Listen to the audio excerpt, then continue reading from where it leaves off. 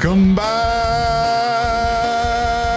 My name is Kit. I'm Steve. And wow. This is Streaming Things. This time, it's the patron pick, baby.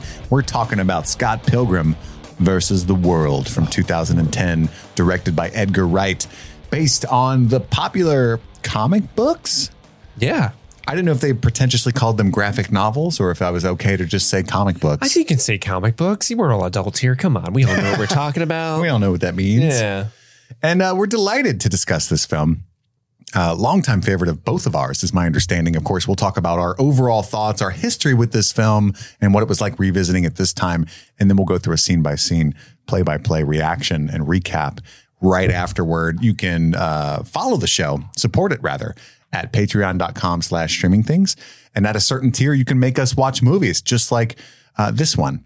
And that's a cool thing, a cool benefit. But even in lower tiers, you get other benefits like the ability to vote on monthly Patreon polls. Like this month's holiday poll, the victory is likely going to go to Gremlins, which actually I was surprised by. I'll say it. Were you really? I haven't said that before. When you sent me your nominations, I said, oh, you're playing dirty. Because anytime you pick like elder millennial Gen X movies, it's a lock with our audience. And I feel like that's a dirty move, right? But that's also your favorite era as well. Like you're kind of an 80s guy. So it's like you're just being true to yourself. I literally look up like Christmas movies and like. And you happen to align with the listeners. That's all. I can't nominate the K-Stu holiday movie again like last year. So I Happiest Season. I can't nominate Happiest Season again. I wish you would. I guess I could, but. I was going to nominate Eyes Wide Shut, but I just knew it wouldn't work. No. You said I think I did that last year. I laughed. But I was like, there's no way that would win. Yeah. It's a Christmas movie. I mean, yeah. One with a bunch of fucking. Same as Die Hard. It's also a less Christmas fucking. movie. Less fucking, but. It won last year. Die Hard did. It should have just called. It should have leaned into the Christmas nature of it and just called it Fuck Hard. Fuck Hard. Not Die Hard. I mean, Welcome Eyes to Wide the party, Shut. pal. Argyle's out in the limo, jerking off. Hell yeah. Anywho, Big Bear. we just remade a porn parody. Christmas classic. A porn parody of the Christmas classic. Yeah. Yeah, I just thought Gremlins is popular, but it's no Gremlins 2. Gremlins 2, as many know, is the one. That's the one you want. The superior Gremlins. Yeah, that's right. It's kind of like Evil Dead too, where like he realized what it was more and just leaned into it. Yeah. So I thought will maybe, I nominate Gremlins 2 next month in January? Who's to say? Yeah, so I expected a Scrooged victory, if I'm honest, which I think is not even second place. Or what was your other one? Because you picked. I picked Klaus. Klaus, that's right. And I don't even remember what. To be honest with you, something else. Fire. Some other fire movie. My boy came in as Klaus. Violent Night. Pulled the pulled the fans from Stranger Things in, the David Harbour fans. I love Violent Night. I think it's great. But Klaus is an unexpected recent classic, I would call it, for Christmas. But anyway, I'm happy to watch Gremlins. It looks like that's going to be the victor. So you can join things like that at patreon.com/streamingthings, the Discord membership, all that stuff.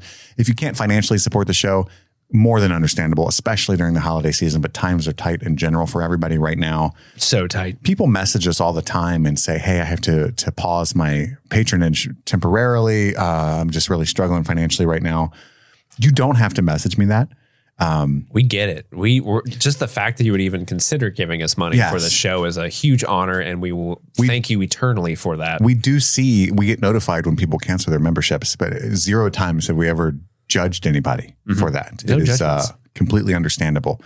The more money that we're able to make with this show, the more time and energy we're able to devote to it. And we're excited for the future when one day episodes every day, baby, just all we have so many things we want to cover. Yeah. That we just can't devote. We have to pick and choose. And it pains us. We are just two mortal men. That's right. And sometimes Madison is here as well. Yes. And a mortal woman. And a mortal woman. Who's as strong as 2 mortal men, but still mortal. Stronger.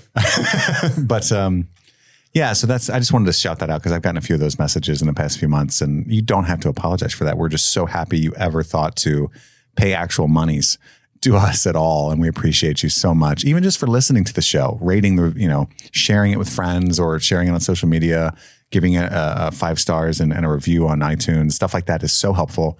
We appreciate you. I hope you're having a wonderful relatively stress-free holiday season. And hopefully Gremlins will help with that.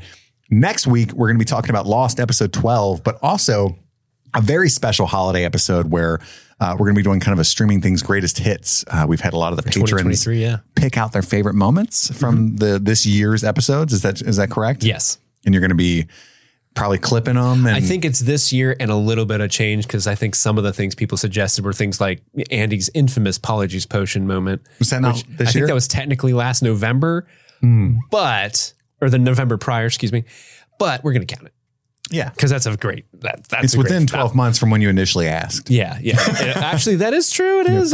Yeah. So stuff like that. So look forward to that. That'll be a hoot and a holler, a blast. What else we got? We got any other business news or anything? You can email the show, streamingthingspod@gmail.com. Yeah, buy some merch. Go to streamingthingspod.com. There's links to our merch store. West River Printing is phenomenal. If you need some merchandise made for any reason. Merchandise? Yeah, go to them. And let's get to our review of Scott Pilgrim versus the World. Steve, what's your history with this film, and what was it like watching it now?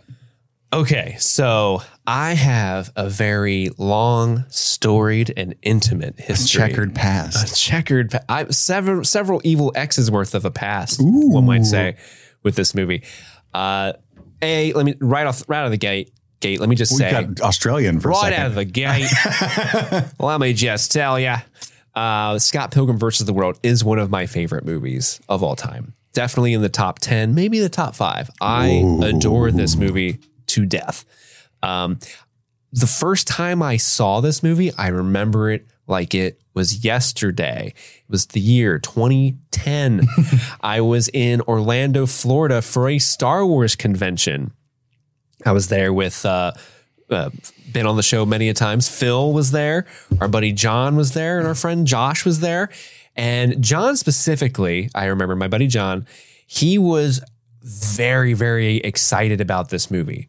And I think we all were, but he specifically was incredibly excited. And so we found a movie. We had spent the whole day at the Star Wars convention, and then we found a movie theater, went to that theater, and saw Scott Pilgrim that Friday night, the opening of it, at least for that theater. And what a time. It was like this really cool. What a time to be alive. What a time to be alive. It was this really cool theater that was kind of ornate. I remember there was like a weird... They had like some cloud decorations in the ceiling. Wow. So it was if you were like, I don't know, under a night sky, which was I mean, come on. Like Pagemaster style?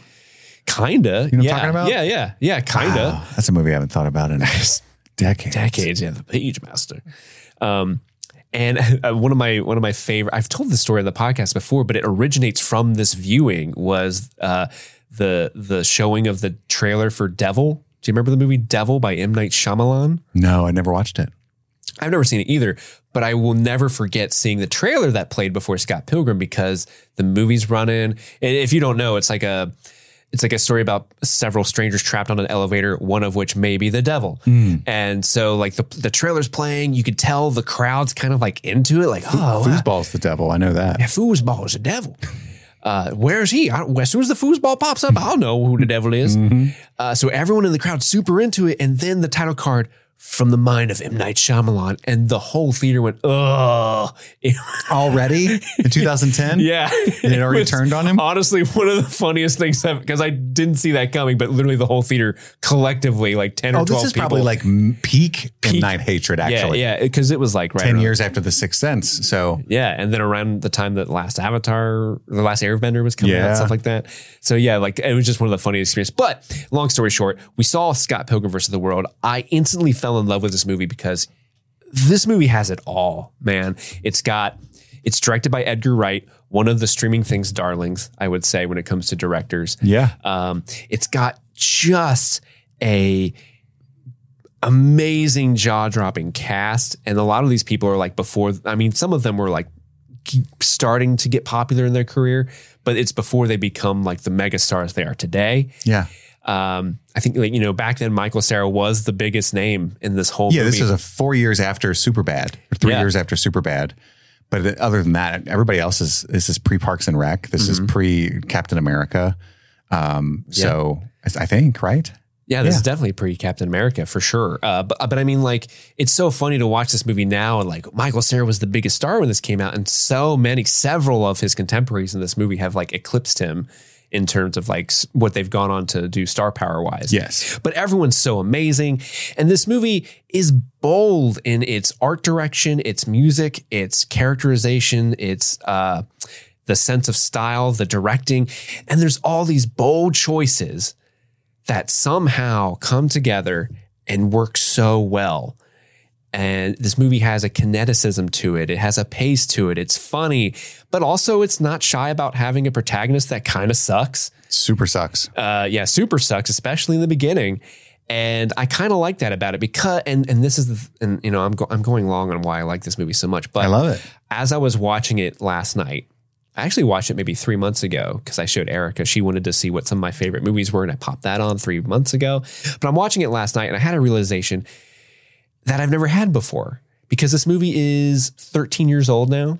Came out in 2010. As I was watching it, I was like, wow, I've never had a movie make me feel this way before. This is a movie that's making me feel young. Nice. Like it's making me feel young again because the music's playing and it's just bringing me back to that time period when I was young. Because when in 2010, I was 22. I'm Scott Pilgrim's age, or the age that character is supposed to be in the movie. And so I was in the perfect time period of ingesting this franchise, ingesting this movie. So yeah, like even the seedier things, the things that haven't aged well in this movie, because there are several. Yes. Even those things bring me back to that time. It's like, I remember when people thought it was okay to say that. I remember when I was younger and some of the things you did were selfish and not super cool, but you learned from your mistakes, right? And that's why this movie kind of brings me back to that time. And I love it so much because it just makes me feel like how I did when I was a young teenager, early 20-year-old. And it's just super cool and fun. I agree. Yeah. I kind of missed the boat on this movie.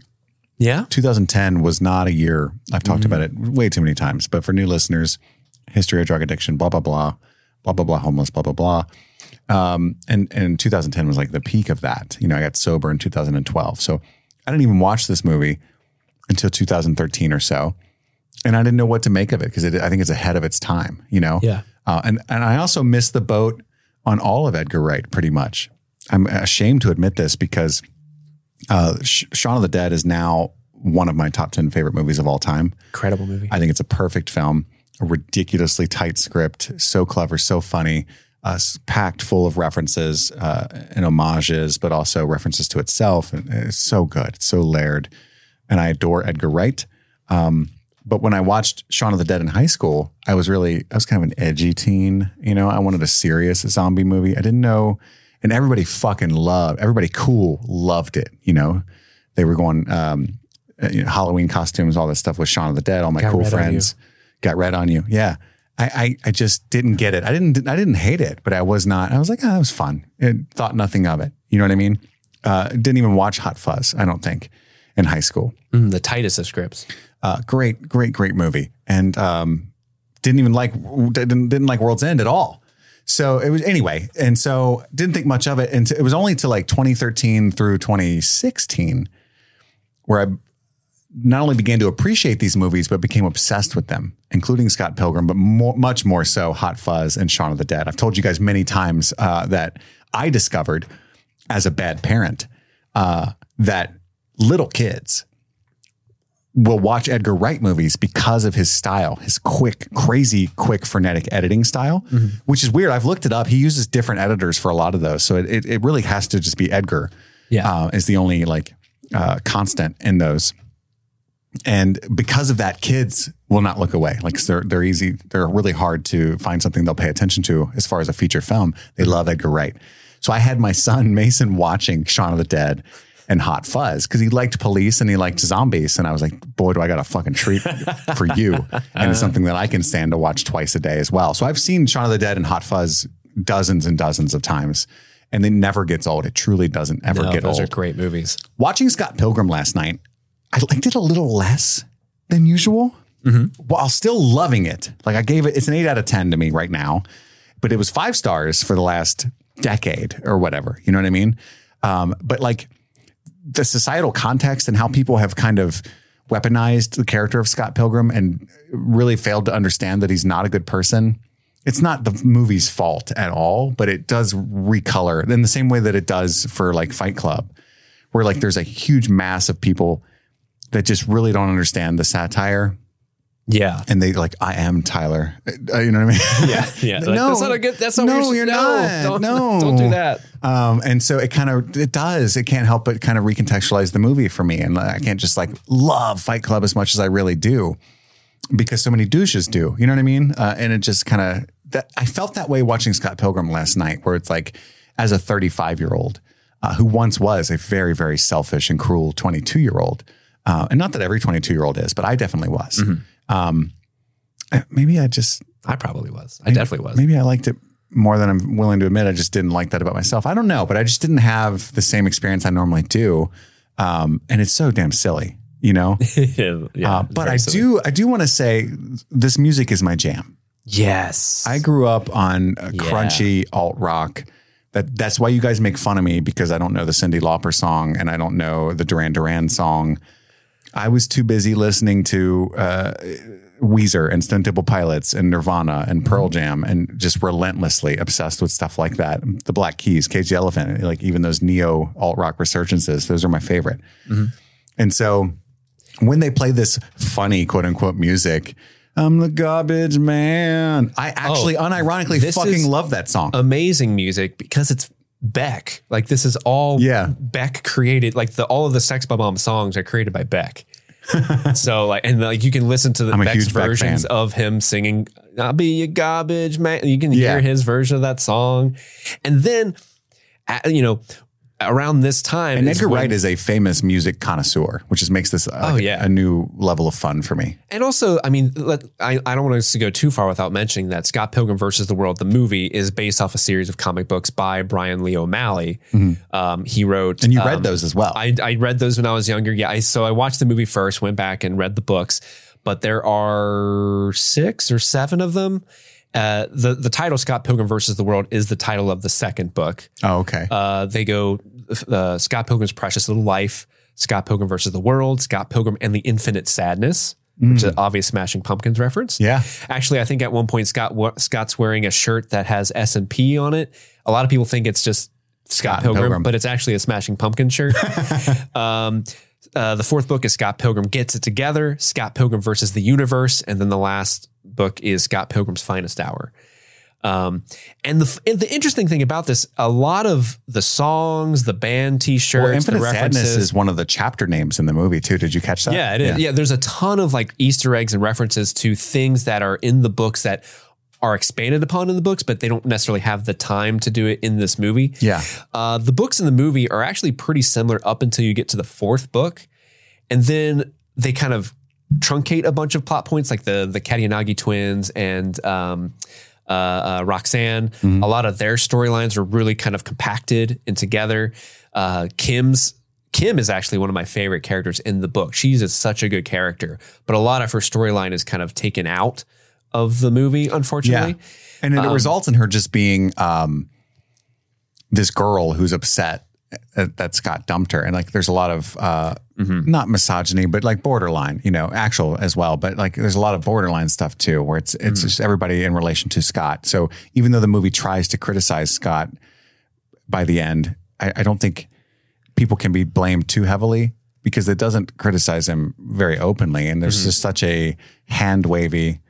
He even says like, so are we cool now? After he very lackadaisically apologizes for cheating on Knives and Ramona, right? So it's this hand wavy, like, so we're cool now? And the movie does that, And so I think you can be forgiven for kind of thinking, it kind of sucks that they don't really make him reckon with that.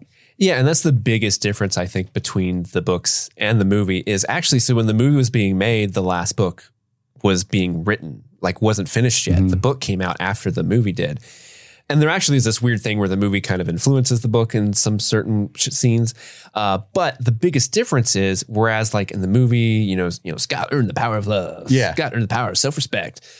The books actually go much more into, Scott has to live with the mistakes he's made. Like they're actually like the Nega Scott confrontation is a much bigger deal because it's like, oh no, you can't just like, hey, we're cool now. You have to like reconcile, like, you did something, you made a mistake, you have to earn these people's respect back. Right. There's got to be a penance, a real amends made that the movie doesn't allow. Yeah. And there's also, funny enough, the movie, actually, the way the movie ends, there's actually 2 different endings shot because they didn't know how Brian Lee O'Malley was going to end the books. Right. So they shot 2 different endings, wondering which way he was going to go, which we'll get into that when we go through the scene breakdown. But it is very interesting. If you do like this movie, and then I agree with you, there is, I think the ending of the movie, the last act, is like the weakest part of the movie for me. Yeah. Because it doesn't wrap up these loose ends as well as it should. But if you like the premise of the book, you like the style, you like the jokes of it, I highly encourage you to not only go and read the book so you can get a better version of the story. In my opinion, it's a much more, modern take on the story, even though the books are just as old as the movie. Yeah. But also, go watch Scott Pilgrim Takes Off on Netflix, because it's also a really great expansion of this. I don't even want to breeze past that. And fast forward like a minute if you don't know anything about the show, because I do think it's a wonderful surprise. But Scott Pilgrim Takes Off is an adaptation on Netflix that we all thought was going to be a beat for beat remake in cartoon form. Because they got the same cast. The and entire everything. cast is back. Down to the Kieran Culkin, like everybody, Chris Evans, Aubrey Plaza, Brie Larson, Chris Evans. The entire first episode is a beat for beat remake. And then it has a huge change in plot. And then from then on, you take over from Ramona's perspective, but it's not just like a gender swap version. Like I can just hear the groan of people, of South Park fans out there going, so it's a woke version. No, if I even, just act like that's a real word. It's not. It's a brilliant reckoning of the failings of the movie and the original story, but in like the societal impact that it had, where these characters get to make actual amends and like heal instead of just being defeated by this douchebag. Beat each other up. Yeah. Yeah. And it acknowledges like the choices that Ramona made. Like she kind of breezes past it in the movie. Like, yeah, I dabbled in being a bitch. Like, no, you were like super shitty too at one point. And all these people are just legitimately hurt individuals, right? That haven't been able to heal. Yeah. Anyway, I just was so surprised by that tactic that the show took. And it is again from Brian O'Malley and Edgar Wright, the show as well. So super recommend that if you're a huge fan of this movie. I think it works as an incredible companion piece 13 years later with the movie. Honestly, like the way the characters end up in Scott Pilgrim Takes Off, I much prefer the way where they end up in this movie. Like it's much more satisfying as a fan of these characters to see like, I love how they take that character. Other than and that, their most story. of them are dead. Yes. Yeah. In the end of this movie, most people are dead. Which surprising. They're just a pile of coins. Yeah. But so overall, great movie. Yes, it's a phenomenal film. It's seminal work for millennials for sure. And I adore. You guys know. You may not know, but I'll tell you now. I'm goo-goo for Brie Larson. Gaga even? Yes. Goo-goo for Mary Elizabeth Winstead and Jason Schwartzman. I just love all these people dearly. And seeing them all together in this film where most of them started is just really fun for me. Huge fan of the band Metric. Launched to stardom because of this movie. Don't even get me started. So Metric, if you guys don't know, is like my favorite modern band. The Clash at Demon Head, the main song of this movie is a real song by a band named Metric. It wasn't created by Beck. And Steve got me hip to that when we started doing this podcast. I was a big fan of this movie. We talked about it and you're like, you should check out Metric. It's a real song, a real band that I love. Because I talked about how much I love female vocalists. I'm like, dude, Paramore and shit, Love them. And you're like, dude, Metric, that's my jam.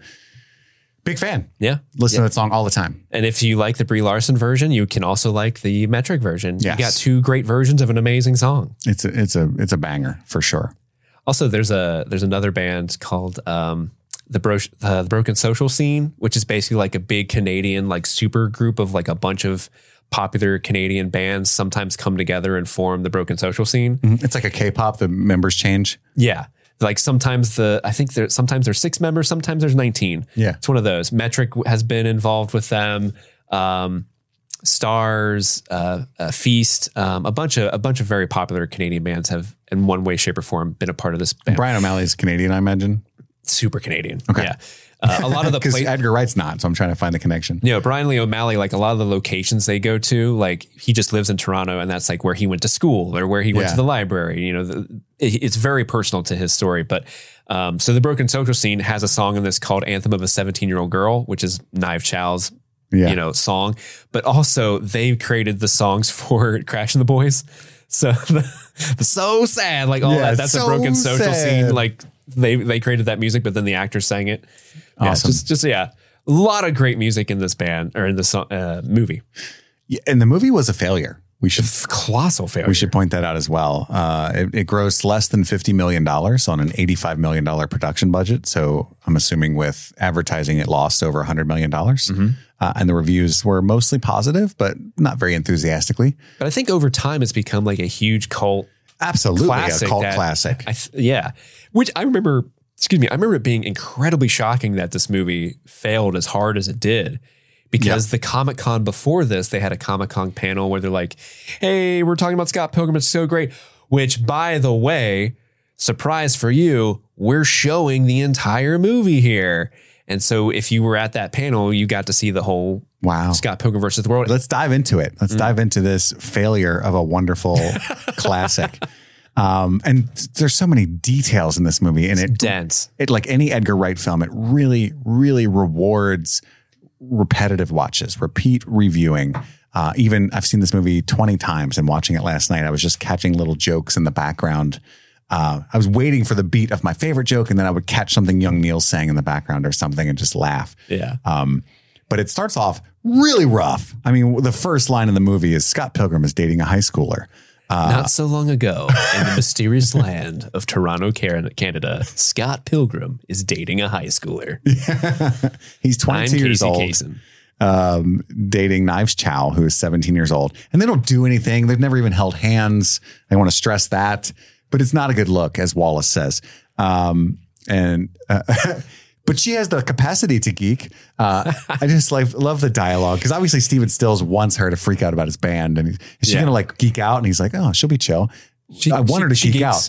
Oh, she has the capacity to geek. Yeah, I'm sure she could. And then we get the band practice and this phenomenal opening credits, where I guess what Edgar Wright did is film that same shot and put the carpet down and stuff, but like in a warehouse. I think that's practical, right? Yeah, it's a like practical the long room. Yeah, it's a practical effect of them in a very long room where he's pulling the camera back, and Knives and young Neil on the couch are just like 20 feet away from the band I love playing.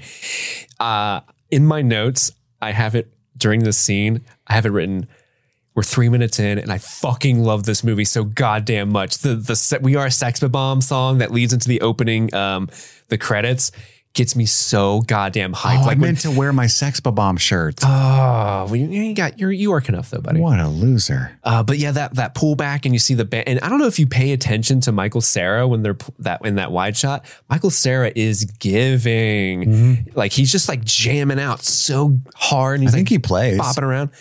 Yeah. So every one of the actors, so Alison Pill, Mark Webber, who plays Steven Stills, and I can't remember the guy who plays young Neil. All three of them never played an instrument before, and they had 2 weeks to like learn their instruments before production. That's what I love about grunge in general. That's how the actual musicians were. Yeah. They weren't very good. In fact, they scoffed at people that were, you know what I mean? Like, oh, what am I going to solo? You fucking cock rock nerd. And that was like, so as like an untalented kid, you just learn a few power chords and scoff at real talented people. Right. And make your music, you know? But to your point, Michael Cera actually is a talented bassist. Yeah. And he had to, according to dumb it down. Yeah, because when he's battling Todd, it's just like he's doing a bunch of nothing. Like he's just playing two chords. Yeah. Not even chords. They're just like little notes on the E string. And then Todd's doing these complicated like solos and stuff. Really fun stuff though. But Knives is struck. She's never heard their band before. She's like obsessed with Sex Bomb at this point. And then, you know, the next scene, Scott's super happy. He's talking about how Knives is great. And you can tell that young Neil actually really likes Knives. And Neil's whole character shtick is that he's dumb as shit. But Kim kind of hates Scott, right? So are you really happy or are you really evil? So it's not like the movie doesn't call attention to that Scott's a piece of shit. Wallace calls him out. His sister calls him out. And Kim repeatedly calls him out. Yeah. But I still don't feel like the movie really adequately makes him reckon with that, you know? Because at the end of this film, making amends is not about saying you're sorry. Sorry is bullshit. You say you're sorry all the time. It doesn't mean anything. Oh, I'm sorry. Right? That's just a way of wanting somebody to absolve you. Whereas an amends is actually like, what can I do actively to make this right? You have to take an action, right? So anyway, we'll get there. Fun little story, little factoid is in the movie, Scott's supposed to be 22. Yeah. Knives is 17. Stacy Pilgrim, his sister, is supposed to be 18. Correct. And Michael Cera is actually 3 years younger than both Anna Kendrick and Ellen Wong. I just thought that was interesting. He's younger than Knives Chow. Yeah. Like the actual actors he's younger than both those women, which I thought was interesting. Haha. And this is pre-Pitch Perfect, I think. Oh, yeah. And definitely pre-Trolls. Definitely is this the pre-Trolls world that we live in right now? This is pre-Trolls. We cut to Wallace Wells, played by Kieran Culkin. Love him. Long before, this is like Igby Goes Down era. This is long before Succession or anybody really appreciated Kieran Culkin. All the stuff in his apartment belongs to Wallace except for the pile of Scott's clothes and the coat. I love that kind of tracking shot where it's like blunk, blunk, blunk, but it has that Xerox machine sound effect of the camera moving and labeling all of their stuff, and Scott like has nothing. Yeah. You're totally my bitch forever. Yeah, they sleep in the same bed. It's my gay friend Wallace, which he repeatedly refers to him as such. And he was recently a year ago, was dumped by Envy Adams. We don't know much about her, but we know that he's been destroyed by that for the last year. She who shall not be named. That's right. This is a post-Harry Potter world. We don't use the E word in this house. That's right. And it goes to him picking up knives at school. Yikes. And Wallace tells her, you're too good for him. Run. And they have that whole conversation. And then they're playing like a Dance Dance Revolution ninja game. Is this a real game that you're familiar with, Steve? I am not. No, I'm pretty sure it's a fake game, but it's meant to emulate Dance Dance Revolution. Yeah, but also there's like a fighting component to it. But because of I think they're adding like the ninja element to it because of the world. Like in the comic book, Roxy's supposed to be like a legit ninja. Yeah. But I think here this is kind of rough to say, but I think here they're just implying the ninja aspect to knives specifically. That's what I thought too, and I didn't like it. Because he does say she's Chinese a bunch. Her name's Knives Chow. She's Chinese. Or then when she like I was going to ask you to come have dinner with my parents. It's like, so like Chinese food. I know. It's not funny. That's one of the first times I caught that was my viewing last night where I was like, huh. But this is when we get the famous like, did you know that the original name for Pac-Man is Paku Paku? Which I'm sure is a true factoid. That is a true factoid. I did not know that. Which means something like the flip flap of the mouth, right? Yep. To flap one's mouth is what it means in Japanese. But this is actually like an important scene because it shows that Knives and Scott actually are like, they work together well. Yeah. Yes. Which comes back later. They're good friends. Yeah. But he is still a dick because like you get the continue 10, 9 and he makes her pay for it. And he does like, you gonna throw the quarters in there? And she's like, oh, sorry. Like she's trying to have an emotional moment, but also it's her money. Yeah. It was the implication there. And they go on like this all day date. And it reminds you of I know that he's not a kid, he's an adult, and that's part of the problematic nature of this. But also like, I remember being a kid and like, that was what you would do with your girlfriend, go to the thrift shop, go to the arcade, go get some pizza. He has that line that's so rough where he's like, she's only allowed out during the daytime. So we're not really dating. And Wallace is like, oh, that's better. Yeah. You're making this sound great. So it's not really like dating. It's like playtime. Yeah. Like, oh. So we see them at the record store, and one of the shticks of this movie is that Julie, played by Aubrey Plaza, works everywhere. And she works at the record store. Julie has issues. And Knives wants a Clash of Demon Head album. And Scott never tells her that he used to date Envy, the lead singer of that band, but he just like throws her Clash of Demon Head album aside. Like, definitely don't need to listen to them. He won't take her into his house. He's like, it's a man cave situation. No girls allowed. Secret lair. But you want to see where I grew up? And then he just turns around because he grew up right across the street. That's his childhood home. But he's acting incredibly cocky around her and like as if he is a rock star. He's like kind of aloof. Our band is kind of already a big deal, but it'd be cool if strangers wore our t-shirts. And he says something like, I knew I personally rocked, but it's It's cool that you think that we collectively rock as a unit. Yeah. Yeah. Which he doesn't. He's actually very insecure. He's still mourning envy, and he's using knives to feel better, right? Mm-hmm. Which the movie does acknowledge, maybe just not hard enough. But then Ramona Flowers skates through his dreams, which she uses his hyperspace highway of a mind to deliver Amazon packages faster. Yeah, there's a really convenient hyperspace. The magical realism of this movie, I love that it's never remarked upon. That's one of the charming things about it, is that you just kind of go with it. In the book, there's like this really funny exchange, because they kind of expand on this exchange where Scott's like, I'm sorry, what, a hyperspace highway? She's like, yeah, you guys don't have that in Canada? And like, yeah, she's like, oh, okay, weird. I wondered why no one else was in there when I would drive through them. Like, yeah, it's great. Like, it's just this funny kind of that line's in the movie, but it's not. It's just so one off. Yeah, it's that. I just like it's a little bit of a self-deprecating humor on like the Canadian. Yeah. Oh, like, yeah, because Brian Lee O'Malley is from Canada. Yeah. And then I have a note that says other Scott. It's because Wallace has a guy named Scott in his bed, because Wallace is a bit of a player and he calls him other Scott.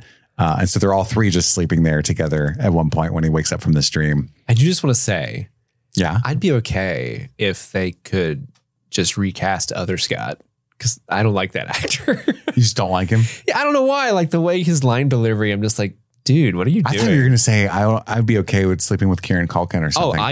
Yes, 100%. I was like, okay, yeah. I would love for Wallace to be a catty bitch to me. Please, yes. Please do that to me, Daddy. You're going to be the Jimmy for sure. Yeah. Who the fuck is Jimmy? That's right. So he sees Ramona at the library, and he's like, oh my God, that's a real person. And he's with knives. And she's like, do you know her? And he just ignores her.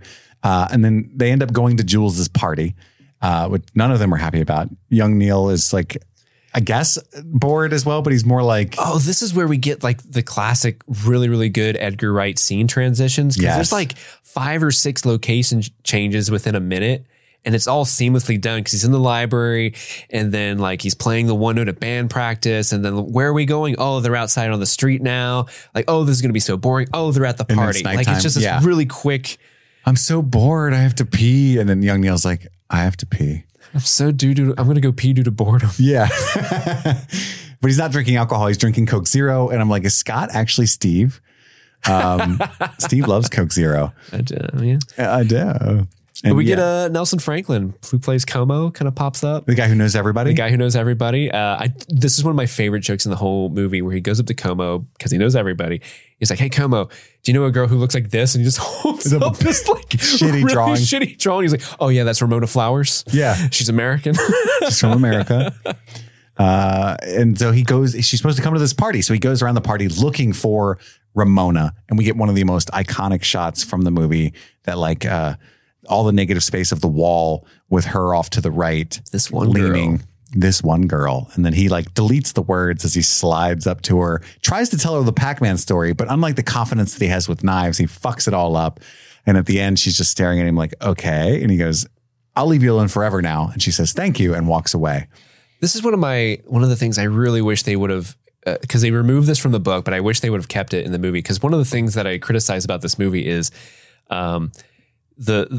Ramona actually kind of like giving Scott a chance. The celerity with which she falls for Scott is bizarre in the movie. Is bizarre, but there is a small detail I think they should have kept in where, because he asks her at one point, "Am I dreaming?" Because he's literally been seeing her in his dreams, right?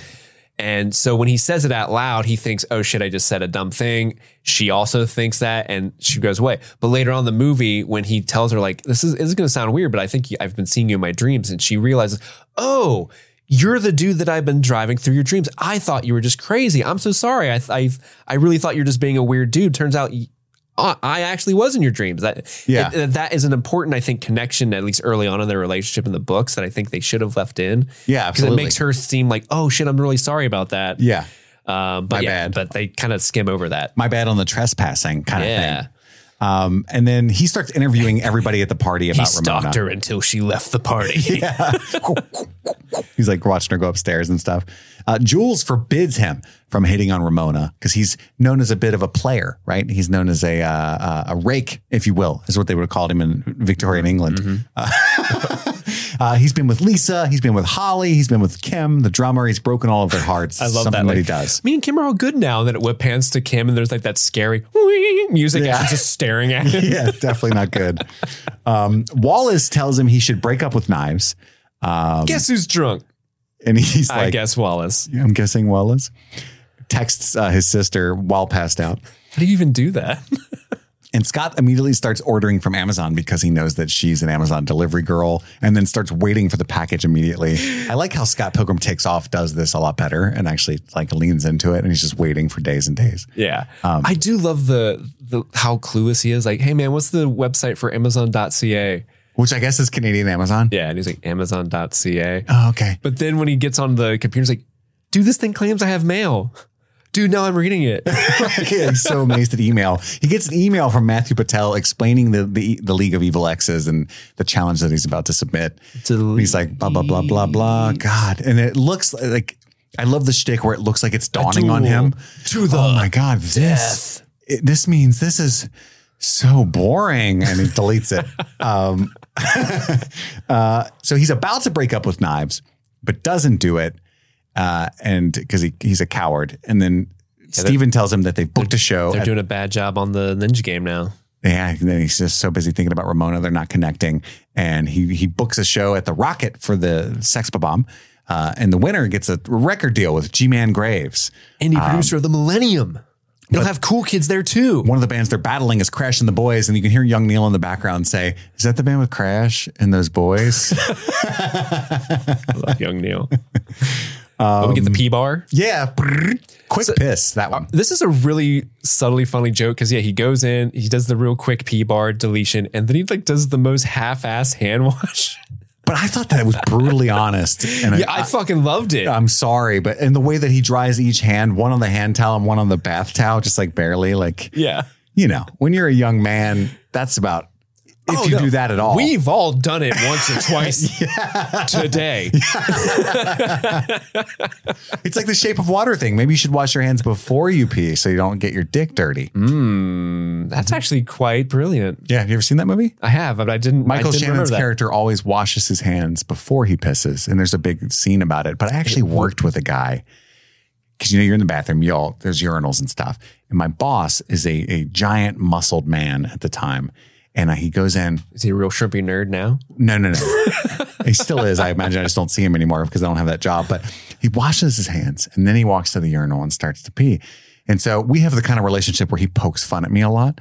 So then I'm trying to like rib him. You know what I mean? So I'm like, you're not going to wash your hands after you piss, because I noticed that he did it before, but I wasn't trying to harp on that. I was just trying to harp on him heading straight for the door after he zipped up. And he was like, I wash my hands first. Is your dick dirty? Because mine's not.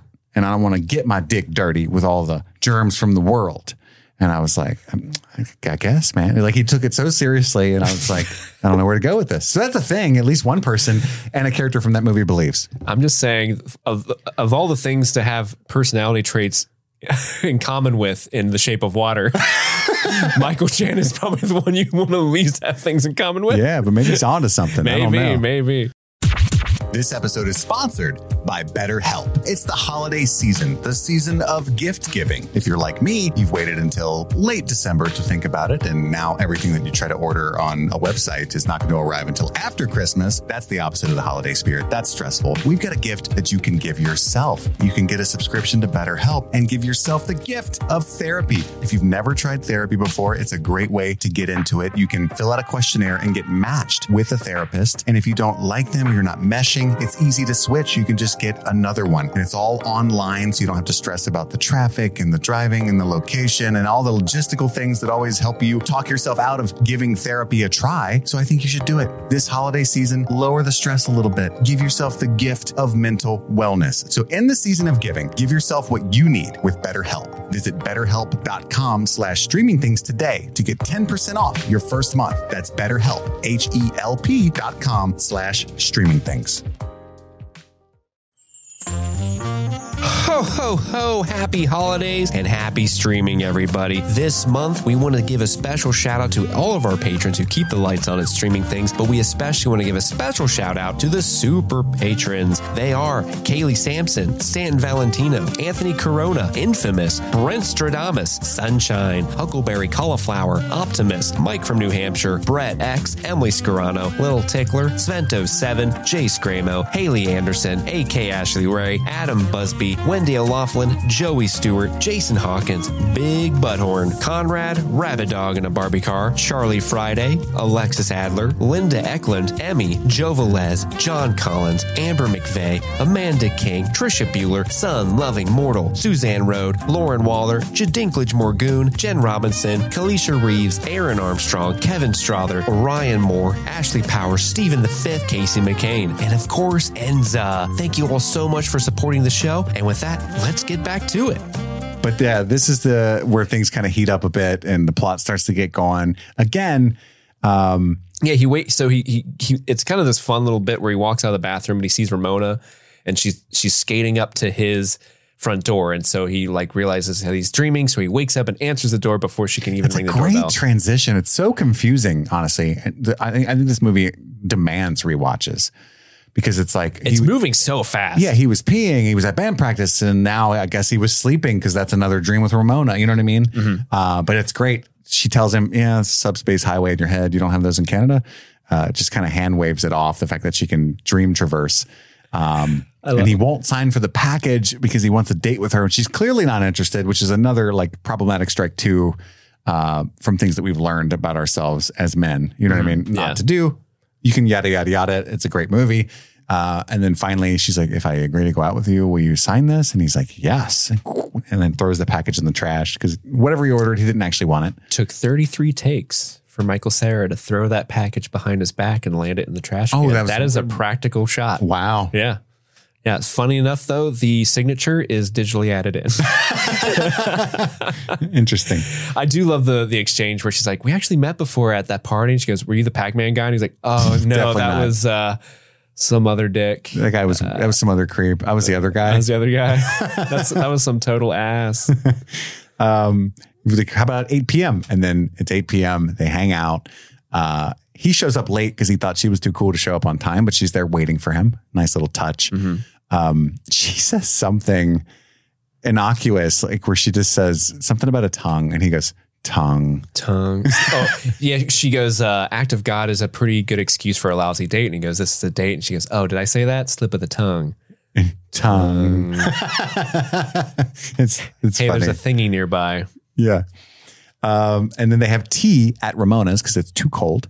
And they end up making out. Right. There's that epic, incredible shot of her just listing off every type of tea she has. Yeah. And it's a really great scene. Did you make some of those up? You made some of those up, right? Apparently, she actually memorized every single one of those teas. And they both opted for sleepy time tea, which is a good kind of tea to have at the end. Sleepy time tea. And she kind of, she plots this out. She knew he was going to wonder where his blankie was and catch her in my blankie in her undies. Sorry, I'm just cold. And then she just warms him up with her body. But my body. What about our tea? I could not have tea. And I'll give Scott some credit here. He does handle this well. They get hot and heavy in their undies. And then she says, I changed my mind, not having sex anymore. And he's like, that's okay. This is nice. I think I needed this, whatever this was. It was a very mature way for to handle, the way you should handle someone retracting their consent. Mm-hmm. But she reserves the right to change her mind later, right? But don't worry, I'm not kicking you out. You can stay here. And they sleep together quite literally. They don't have sex. Hey, can this not be a one-night stand? Especially since I didn't get any.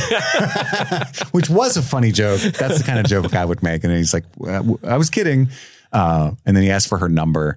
And girl number. Wow, girl number. And we get the 7 X's on there. I don't know about you, but when I actually got a girl's number, around that age, I had almost the exact same reaction every time. Wow, girl number. I don't think I ever did that. Again, it was always my friends, and I always just had their number already. Never had some real awkward date experiences, talking to strangers, hoping to score, all that stuff. Never did that. And then at the rocket, Knives, because that's where he invites her to, like, come see us play tonight. Knives just jumps up and kisses him, which is strange because they'd never kissed before. Never even held hands. Knives is, she's ready. It's going in there. She loves him. Stacy's there. Her boyfriend, is it Jimmy? Jimmy's there. I'm almost positive. Yeah. I love Wallace is there. I love the shot, like after Knives comes in and kisses Scott, there's this like really fun, like where everyone's like looking at each other. Yeah. You get like the anime, like streak But lines. Ramona doesn't like really think anything of it, you know? Yeah. That could just be like, Huh. Okay, weird. But he ends up seeing them talking on the balcony and he's, oh no. They had like the horror novel kind of shot, like, oh no, this is a nightmare. And like the organ music's playing. We have to play now. We have to play loud. So he slaps Steven, who's always freaking out before every show. Fun little bit of costuming. Scott's wearing a Plum Tree t-shirt in the scene. Plum Tree is a band that had a song in 1998 called Scott Pilgrim. And that is where Brian Lee O'Malley got the name for this character. Brian Lee O'Malley's a music fan like Edgar. Mm-hmm. And actually that song, Scott Pilgrim, is in this movie. Nice. Mm-hmm. Nice. But Crash of the Boys, there's actually a girl drummer. So sad. This one's called So Sad. And I love Wallace. Like, it's not a race, guys. Yeah. This one's the guy on the balcony. It's called We Hate You, Please Die. One of my favorite jokes from the movie is in this scene. The sex bomb finally starts playing. They start rocking pretty hard. Honestly, I'm into it. Is this the Garbage Man thing? No, that was the practice one. No, Garbage Truck is the scene. I love that song. Knives faints because she's just such a big fan. Knives faints. It cuts to Neil. And there's a lyric, and I do this all the time, and this is why I laugh so hard, because it is so embarrassing. I do it all, especially when my wife and I are jamming. Like, I always do this. Because I was raised in a time where you bought a CD, you'd open the book, all the lyrics to the songs was in there, and you would literally just read them while you listened, right? Nowadays, if I'm listening to Nicki Minaj or something like that, or Megan Thee Stallion, and I'm trying... I'm trying to wop out or whatever. Wop out with your cock out. I apparently don't have a good ear for words. So I will sing completely wrong words, not only not remembering correctly, but just words that I think those are the words. Yeah. And my wife's like, she can just hear it clear. She's like, what the fuck is wrong with you? That's not what they're saying at all. So that happens to me all the time.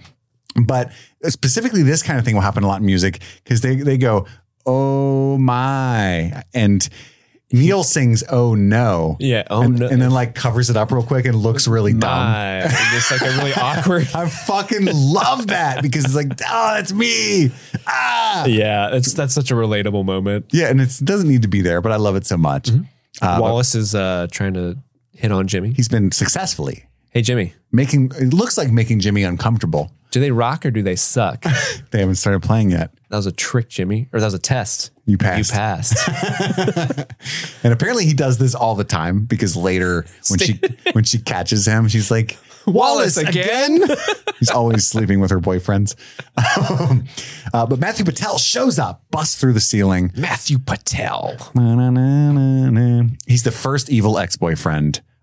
They battle. Scott didn't read the email, so he doesn't know what's going on, which further infuriates Patel. Are you a pirate? Yeah. Pirates are in right now. He throws fireballs. He has demon hipster chicks. Hell yeah. And so we find out that Ramona dated him in 7th grade. And he defeats Matthew Patel. Oh, sweet coins. And starts picking them up. Oh, not even enough for a bus. I'll give you the rest. Yeah, there's a bunch of fun stuff in this. The KO sound effect is actually from Sega's Virtua Fighter. Oh, really? Yeah, KO. And then, Matthew Patel is actually the only evil ex that Scott defeats single-handedly. Everyone else, he gets help from somebody, one of his friends, which is interesting. And it's weird that Patel's the first one because he's like got powers and stuff. Yeah, he's got mystical powers. That's like the weakest one, but I guess he's the first. Like their relationship was the longest to go. Is that what it is? No, because she said they only dated for like 2 weeks or something. No, but like it was 7th grade. Oh, like furthest back in time. And I think that's how it goes. It's chronological. And like Gideon was their most recent boyfriend, so he's the leader. Yeah. Yeah. And also I love how when she's telling the backstory of like when they dated, they're using actual art from the comic. Like that's like that's what the comic looks like. Yeah. Okay. Like that I mean, that's not what the comic always looks like. Cause when she's telling the background in the comic, he draws it a little bit more high schoolery. So that's why it has that visual look, but that's a similar style of it. But yeah, he beats Matthew Patel, who explodes into coins. Oh, sweet coins. And then Saif Bomb actually wins this round of the Battle of the Bands. Because Crash and the Boys are dead. They win by default. Oh, true. Because when he's whipping out his fireballs, me and my fireballs. He kills him. And my demon hipster chicks. I love how it becomes a Bollywood fight. It's so good. Yeah, he vaporizes Crash and the Boys. And so they win, but Ramona and Scott dip out. That's where she tells him about her 7 evil exes. And he's like, oh, so we're dating? And she's like, I guess. Does that mean we can make out? Sure. Awesome. And then we get the Seinfeld. The sitcom intro. Somebody got to second base tonight. Well, maybe first and a half. And that somebody is me. I don't know if you're picking that up. And they got a studio audience for this whole scene. He tells Wallace he needs to leave his apartment because Ramona's coming over and he doesn't want him gaying up the place. But first, Wallace is watching a Lucas Lee marathon. Well, he's like, I have to issue one of my famous ultimatums. Break up with knives. This one might live in infamy. Break up with knives. You have to do that now. And it turns out that Wallace brought Jimmy home. And so Scott has like, oh, double standard. Yeah. As he walks by. I don't make the gay rules. You take it up with Liberace's ghost. And so then we get the scene where Knives wants him to meet her parents. And he's like, so we're having Chinese food? And I'm ashamed that I laughed, but I did. And that's when she tells him that she's in love. And we get the like love smoke words. And he like waves it out of his face like a cigarette. And then he does, in fact, break up with Knives. Says that he's too old for her. Well, he gives her all kinds of excuses at first, which that's a valid one. And then at some point, I say that because the age thing is an important impetus for what Knives does, because she thinks that he ends up with Ramona because Ramona's older, and so that's why he's with that fat chick. Yeah, I only knew there was good music like 2 months ago. She's got like 5 years on me on the good music track. Yeah, she just found out about good music. And then he's like sad on the bus for a second and then starts thinking about Ramona and just forgets completely about Knives, who's in fact devastated. Yeah. Poor Knives. We get more band practice. And then he goes back to Wallace's house. New. And that's when he tells him about his new girlfriend. And he just leaves band practice. He's like, young Neil knows all my parts. So he's selfish to the band. He's selfish to Knives. Like, you know what I mean? He's just always. And also he's really, really weird about Ramona dyeing her hair. So she dyes her hair blue, and he's just that almost completely wrecks him. Like, how dare you dye your hair and not tell me? I don't think it's meant to be like he's controlling of her. It might be, but I took it like it's so not him. He's such an anxious person. He hasn't cut his hair since Envy dumped him 3 hours after he last cut his hair. Well, he cuts his own hair. Yeah, he's so unable to process making decisions like that without wondering how other people are going to react. He's worried so much about what other people think of him that he can't process someone just not giving a fuck what other people think of them. Yeah. So because he's like thrown into an abyss of confusion, because he even says like, she didn't even make a big deal out of her or anything. How am I going to like live up to that? So, yeah. He's projecting his own insecurities on her. Yeah. And it also like makes him way more insecure in their own. And I love that shot when she first arrives with the blue hair and it's just him in the background, just staring right at the hair. You changed your hair. Yeah, I do that like every week. And in the show, she dyes her hair at the beginning of every episode. Yeah. In the cartoon on Netflix. That was neat. But yeah, Wallace pretty much tries to give him a pep talk, like, fuck, get your act together. But when you flake out, come meet me at the castle. So then we get like a 15 minutes later and they're doing the garlic bread thing. Bread makes you fat. Wait, bread makes you fat? One of the best memes. Yeah. 30 minutes later, he's like, I wrote you a song. And he like that's the Ramona's ballad that plays like 3 times throughout this movie. The Beck song. And then 45 minutes later, your hair's pretty shaggy. And then he gives the explanation of why he cuts his own hair. It's because Envy broke up with him. Also, little cameo, the announcer that's describing like, Scott hasn't cut his hair in over 3 days. That's Bill Hader. Really? Yeah. That is Bill Hader making a little cameo. Everyone I've ever loved is in the cast of this movie? In this movie, yeah. Holy shit. And if you listen to it again, knowing it's Bill Hader, you're like, oh, fuck, that 100% is Bill Hader. It's so Bill Hader. Wow. I love that when it cuts back to him, it's just his hat is on. they do that joke several times. Yeah. It works every time. Every single time. I'm going to go re-rate this. It is definitely not just 4 stars. It's 5, baby. And it cuts to them walking because that's an excuse for him to have his hat on. Mm-hmm. No, I just like walking, putting one foot in front of the other. In front of the other. And then they walk to the movie set that Wallace said that he was going to go to earlier. It's a movie starring Lucas Lee. And that's when they realize that Lucas Lee is an ex, the next evil ex of Ramona. And he ends up having to fight the entire stunt team, which is a great. Oh my God. I just have to say, I think my favorite part of the movie is Chris Evans as Lucas Lee. Such a good character. He is hamming it up so much. And you can tell he's having the time of his life playing this character. Yes. It's so much fun. And it's so much Going different. for the Oscar this year. Going for the Oscar this year, bro. Oh, that's actually hilarious. Literally everything he says in this, like, he's only in the movie for what, like 5 minutes? But everything he says is fucking quotable. My wife, she actually hates most of my mannerisms, but she does get a kick out of it because every time I get a meme or something from one of you guys, it's actually hilarious. I go, it's actually hilarious. He's pretty good, huh? Sometimes I let him do the wide shots when I want to get blazed in my Winnie. My Winnie. But yeah, like he comes out to the Universal theme, which is fucking hilarious. Yeah, like you said, his stunt team beats him up and they have like a really epic fight. But he can't defeat him. So he has to trick him with his wits. Yeah, he's like, you're a pro skater, right? Not only just a pretty good skater. Got him in skate company. He has like a skate company tattooed on him, yeah. Somebody get me my board. So do you think you could do a thingy on that rail over there? It's called a grind, bro. It's called a grind. So could you do a grind thingy on that rail? You're not going to goad me into doing this dangerous trick. There's chicks over there watching. Somebody get me my board. And then he does this incredible, this gag shouldn't work, but it does, when it keeps cutting back to Scott. Wow. But the third one is what gets me, where it cuts. It does a slow-mo version and then cuts away from it. And then he ends up like exploding at the bottom.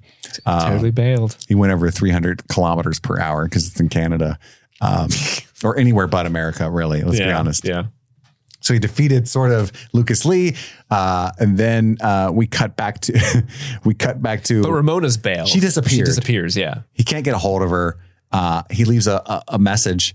And he tells, I think he's talking to Wallace, where he says, I think something about the L word. He's like, you thinking about using the L word? And he goes, oh no, Wallace tells him it's like, if you really want to fight, if you really want this girl, you got to fight for it. It's time to break out the L word. And he goes, lesbian? The other L word. Lesbians? So by the way, a fun little tidbit, and it's brought back at the end when he accidentally tells her, I'm in lesbian with you. I said lesbians. Either that or he's just has a fear of commitment and he did that on purpose. Maybe that's what you're supposed to read into that character. But you're aware that Ewan McGregor is married to Mary Elizabeth Winstead. I'm very aware. You don't know which one of those people you're more jealous of if you're me. It's same. I really hope that they greet each other every day by going, hello there. And then sex. Yeah. Just vigorous. Just mushing parts together. But he'll fuck with her like out of love, and he wears the shirt that says, I'm in lesbians with you. Oh, this is Ewan McGregor? Yeah, Ewan McGregor has a shirt that says, I'm in lesbians with you. That's adorable. That he wears when he's with her pretty often. And I think that's fucking adorable. I was so happy when she got cast in the Ahsoka show because I'm like, oh, they're both in Star Wars now. Oh, yeah. I didn't even track that. I really want her character. Too bad that show was rotten ass garbage. Because I love her. It was not great. So then after he can't, he says, I'm, lesbian, that whole thing. Envy is the one that calls. Hey, Scott. And then Knives shows up.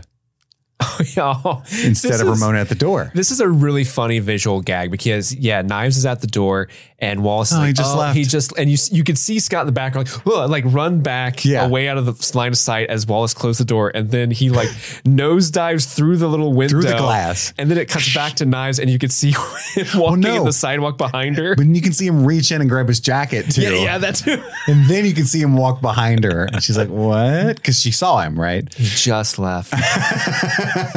It's such a good gag. One of my favorite GIFs of all time. I got to use it in the group chat yesterday because when Madison said she wasn't going to make it to the Scott Pilgrim coverage. Oh, yeah. Like, yes, this is Madison. But yeah, Scott's seeing X's everywhere. He's so rips much off more his paranoid. X-Men patch, which is a gag I've never really put together before, I don't think. Because every time he sees the letter X, he's mad now. So there's a really charming scene in the book. It's on the first date with Ramona. She asks him what that patch is on his jacket. And he's like, well, one of us went to the Xavier School for Gifted Youngsters and one of us did not.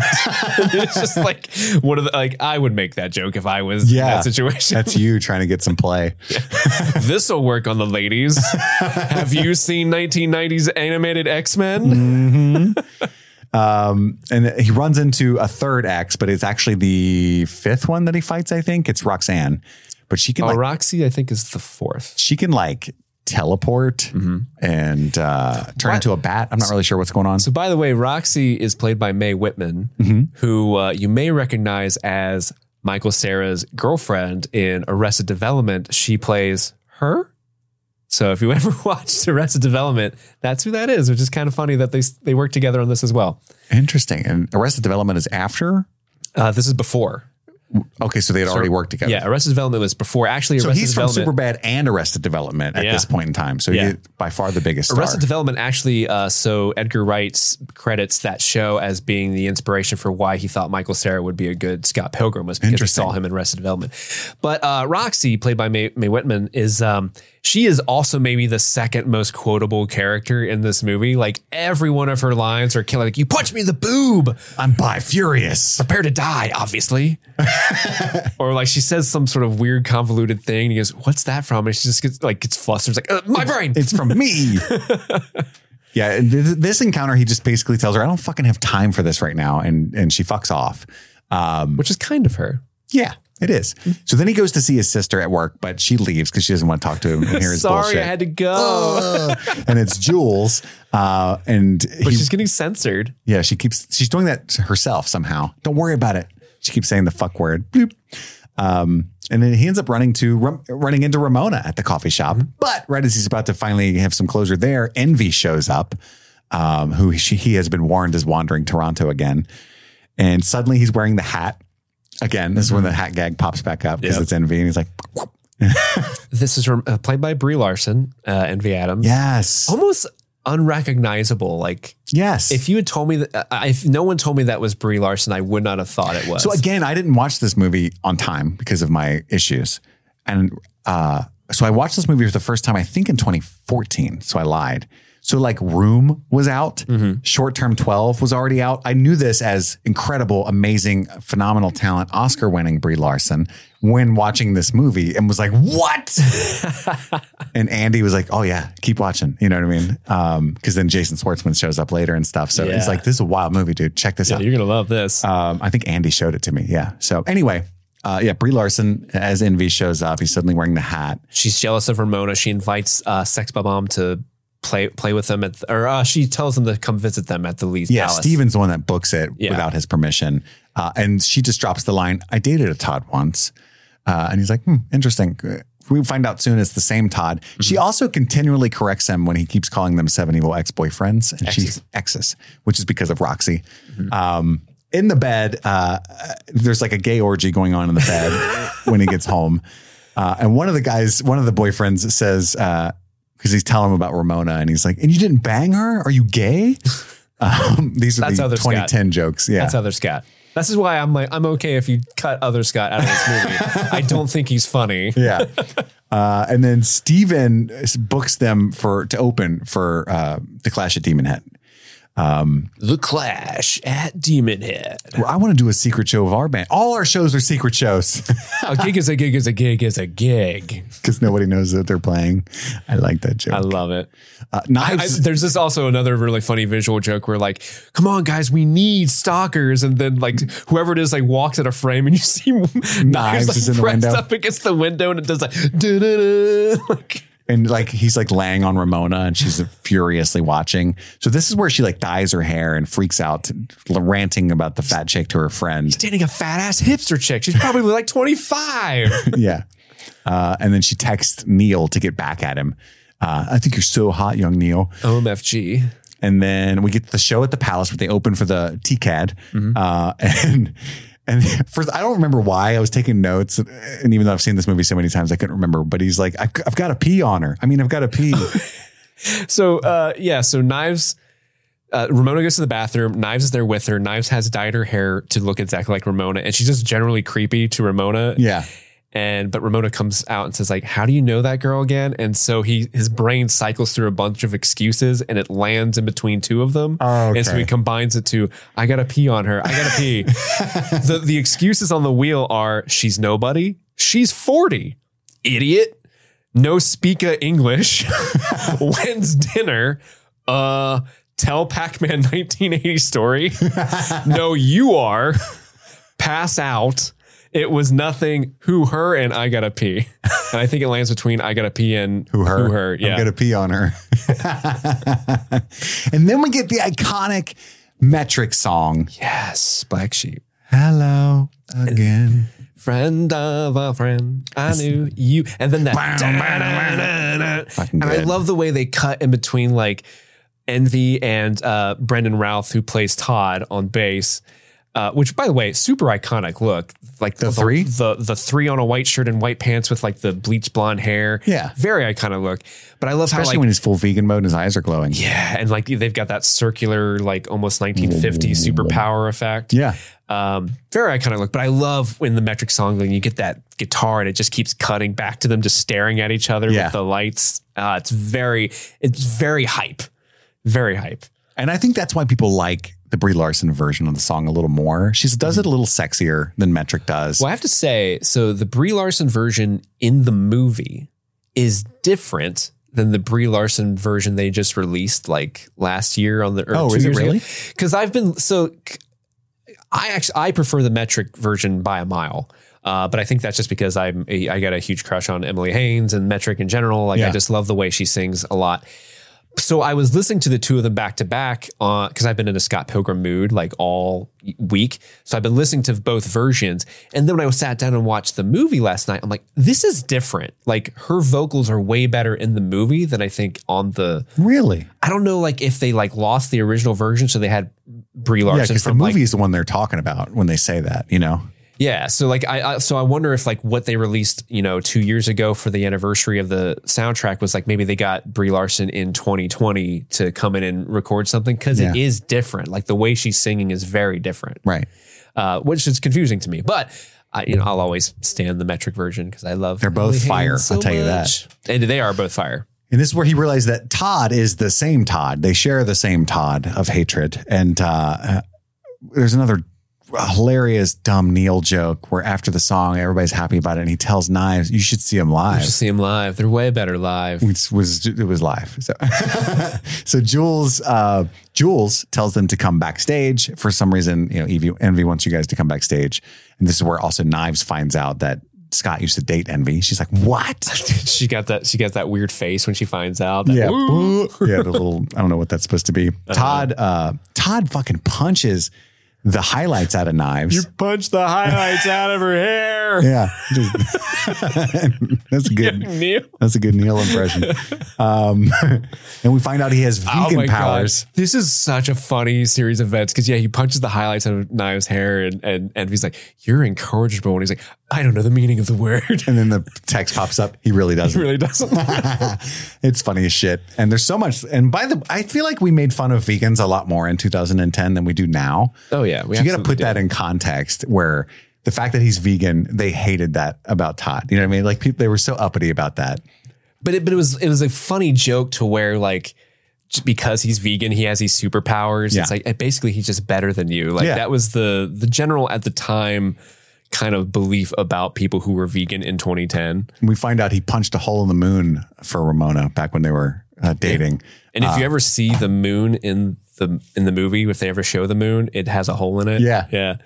And it's referenced in the show too. One of our listeners, Alexis, messaged me when I posted on Instagram that we were doing this movie this week. And she wrote, as a former vegan, I admit at times I did feel better than everyone. That part always has me cackling in this movie. It's accurate. How could you not? You know, you're being helpful. I also love that there's a joke about, what did he go to Vegan Academy? And then they just kind of bring it back later, telling the story of when they actually dated. But then I dumped him when he went off to Vegan Academy.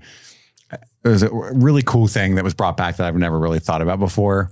Then they fight. He keeps losing. There's the whole bit about the cleaning lady because Todd's dumb as shit. She dusts. Yeah, but I assume she'll have the weekend off. And then when she gets there Monday, it's like a whole thing. And then they have the base battle. We talked about that earlier. Scott loses that as well. And finally he tricks him because he has ESP. He can read Scott's mind. And he thinks about putting the soy milk in the cup he's drinking, puts half and half in Todd's cup and tricks him into drinking dairy. The vegan police show up and remove his powers. Oh my God. It's Thomas Jane and Clifton Collins Jr. It's amazing. Vegan police, you're in violation of code number 827, imbibement of half and half. But it's his third strike because he also ate chicken parm. Chicken's not vegan. And before that, gelato. Milk and eggs, bitch. And then he's able to easily defeat Todd without his powers. He calls... There's a really funny bit where Steven asks, like, hey, I always wondered, why does being vegan give you psychic powers? And Todd's like, 10%, you only use 10% of your brain. It's because the other 90% is filled with curds and whey. Easy. Makes perfect sense. Yeah. He calls Envy Natalie. It was kind of almost a lightweight touching moment about her losing her way as Envy Adams. And then Scott's kind of a major dick to Ramona. Like he's starting to get worried that she's going to dump him and he's getting exhausted from fighting all these exes as well. And then right at the wrongest moment, the fourth ex, the girl from earlier, Roxy, shows up.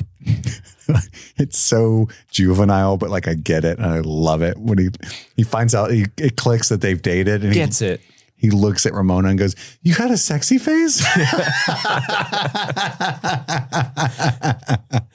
We are simple, dumb, idiot creatures. I got a kick out of back off has-been. Like there's has-been, there's a little bi-furious. Yeah. But She's great. I love the fight because Ramona actually does most of the fighting. She pulls out her fucking hammer. It's iconic. So cool. This is such a good fight scene. And Roxy's got the whip. It's probably the best choreographed fight, I think. Oh, in the for movie. sure. I agree. Yeah. And she ends up fighting for Scott by like holding his arms because he doesn't want to hit a girl. It's league rules. He has to defeat her with his own fists. Your BF is about to get effed in the B.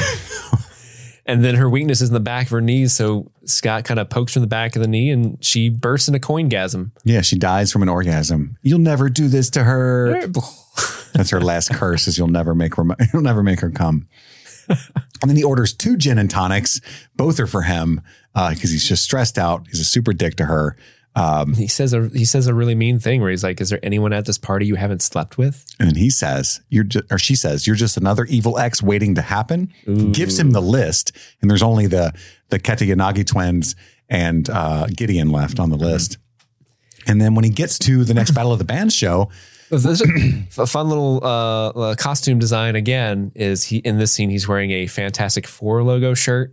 Next to the 4, there's a little barely visible half next to it.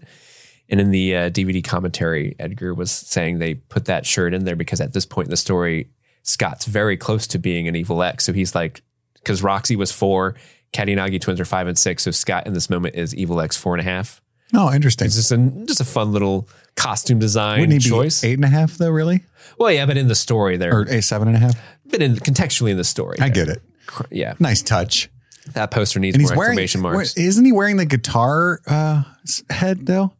At the Battle of the Bands, yeah. Yeah. But I think somehow in between. That's like the logo of the movie now. He's wearing like the Rock Band bassist logo. When you play the game Rock Band, that's the logo for the bass. And she's there with Gideon. Just can't resist him when I'm around him. But we find out that he literally controls her mind, right? With his powers. And then he decides the bands are fighting at the same time. So it's I forget what they call it. Amp versus amp. Yeah. Amp versus amp. We are Sex Bomb and we're here to make you sad and think about death and stuff. And there's Threshold. Such a good song. There's like a sound kaiju fight that their band eventually wins. It's like King Ghidorah versus King Kong, basically. Yeah. And he wins. The Kong wins and he gets one up. He gets an extra life, goes after Ramona, runs into Knives, just leaves her there. Doesn't even say anything. I know it's so sad because they're playing that anthem for a 17-year-old girl song. And like, that's a sad song in general. So like just seeing poor Knives. I love Knives Chow. She's a great character. I looked up what Ellen Wong did after this. Nothing that I've really seen, which is disappointing. Because she's so delightful. Yeah, she's fun. And he tells Ramona, I'm in lesbians with you.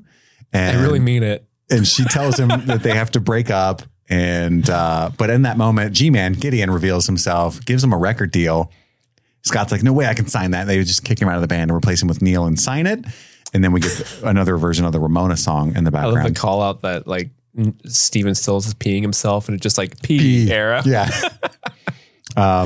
He goes to talk to his sister and I love the gag where she's like talking about the 11 evil exes and he's like, it's 7. And she's like, oh, that's not that bad. And I love that she immediately walks away on the phone. She's like, oh, I know. It's so pathetic. Yeah.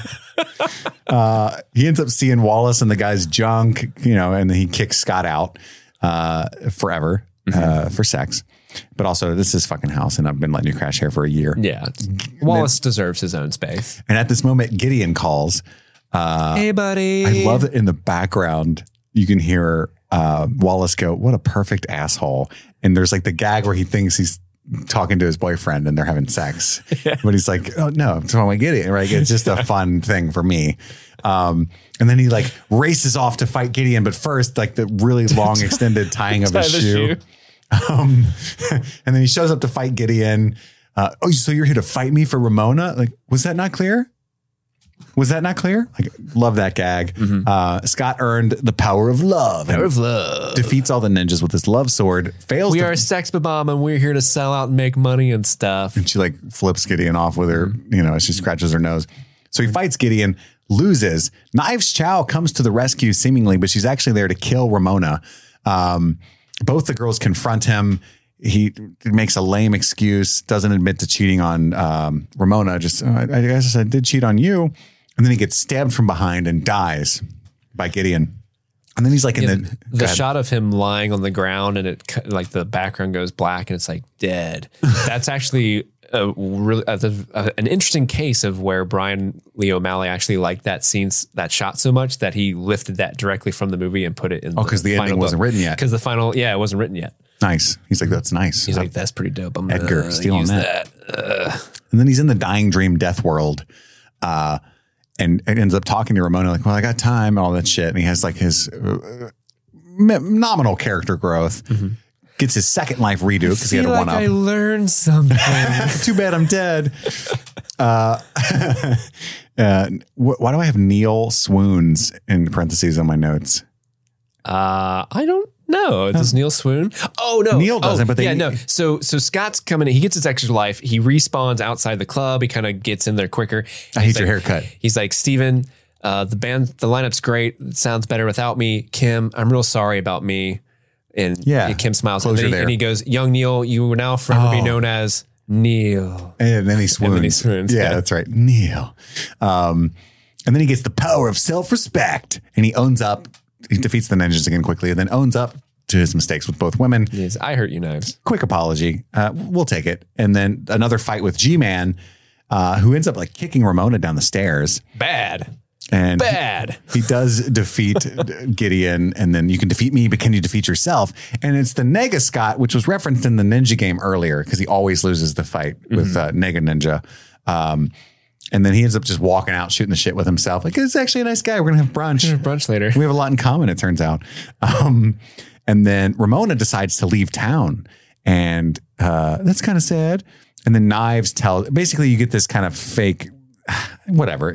Like the movie wants you to be like, Knives is fine. She told him to go get Ramona. You know what I mean?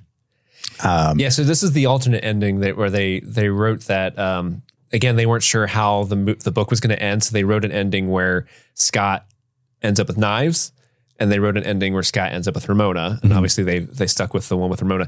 But I think this is the biggest problem with the movie, because the movie kind of leaves all these subtle little examples that would make it pseudo believable that he would go back with knives. Like, you don't deserve her. I think Ramona tells Scott in the dream, like, maybe I wasn't the one you should have been fighting for. They defeat Gideon by working together with their the ninja game that they were playing. Yeah. But because they do that, they leave this door open for him to get back together with knives. I don't think they do enough to make it believable or feel necessarily correct that he's ending up with either of them. Agreed. And it's all because of his character growth is so minimal. You know what I mean? I actually kind of like the ending where she realizes maybe I didn't need to stop dating people and just kind of figure my own shit out. Mm-hmm. And you need to do that too, kind of thing, But I also, from a movie perspective, it's like, it's fine and satisfying that they go off together, And again, she's a literal manic pixie dream girl. I think that term was coined from kind of a misogynistic character perspective back in the movie Elizabethtown. I forget the critic that named it, but it's a whole thing now. You get that with Eternal Sunshine a little bit, but there's a lot of 500 characters. Days of Summer. Yeah, where it's just like this quirky, cool chick who comes to like emotionally save the man, and that's all that they really are. She's a literal manic pixie dream girl because she's got the pixie cut and then she can traverse his dreams. She's manic. So like that's kind of hilarious. Yeah. But there's so many criticisms that are almost too easy of this movie. It's very 2010, but I adore it. Yeah. And we had a great time talking about it. Thank you so much for choosing it. I hope that you enjoyed listening to us discussing it. And I think that's the end here, right? But does anybody have any questions or anything we need to answer? I have a question. You do? Yeah. Do you love me? I'm in Lesbians with you. Oh, yay. I definitely very much am. Word. You brought the big guns. That's right. Now, this is an incredible movie. Again, if you guys like this movie, highly recommend reading the books, but also definitely check out Scott Pilgrim Takes Off on Netflix. Yeah. Because I think it solves any issues you might have about the movie, honestly. Oh, completely. And it's a lot of fun. Like there's so many, like this movie has so many, it's dense with movie, video game, and band Easter eggs and jokes that, I mean, there are a bunch of band jokes in here that I probably are going over my head. I'm sure there's a bunch of video game references that are going over people's heads. Yeah, because Edgar Wright's film and music knowledge are just off the charts. Off the charts. And so if you like that aspect of it, Scott Pilgrim Takes Off is just as dense, and I think a little bit even more kind of like leans into the video game and anime specifically love that this franchise has. Yes, absolutely. Check those out. Yes. If you want to make us watch movies like they did, you can go to patreon.com/streaming things. This was a Little Tickler, by the way, that suggests this movie. I don't know if we said that at the top. I don't think we called out Little Tickler. Little Tickler what nominated Scott Pilgrim versus the World.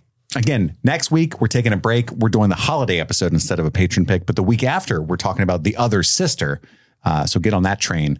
And I hope you're having a great holiday season. And if you're not, this too shall pass. We love you very much. Thank you for supporting the show. That's all the time we have for right now. We've got to go return some videotapes. My name is Kit. And it's your boy, Steve. And this is Streaming Things. Happy streaming.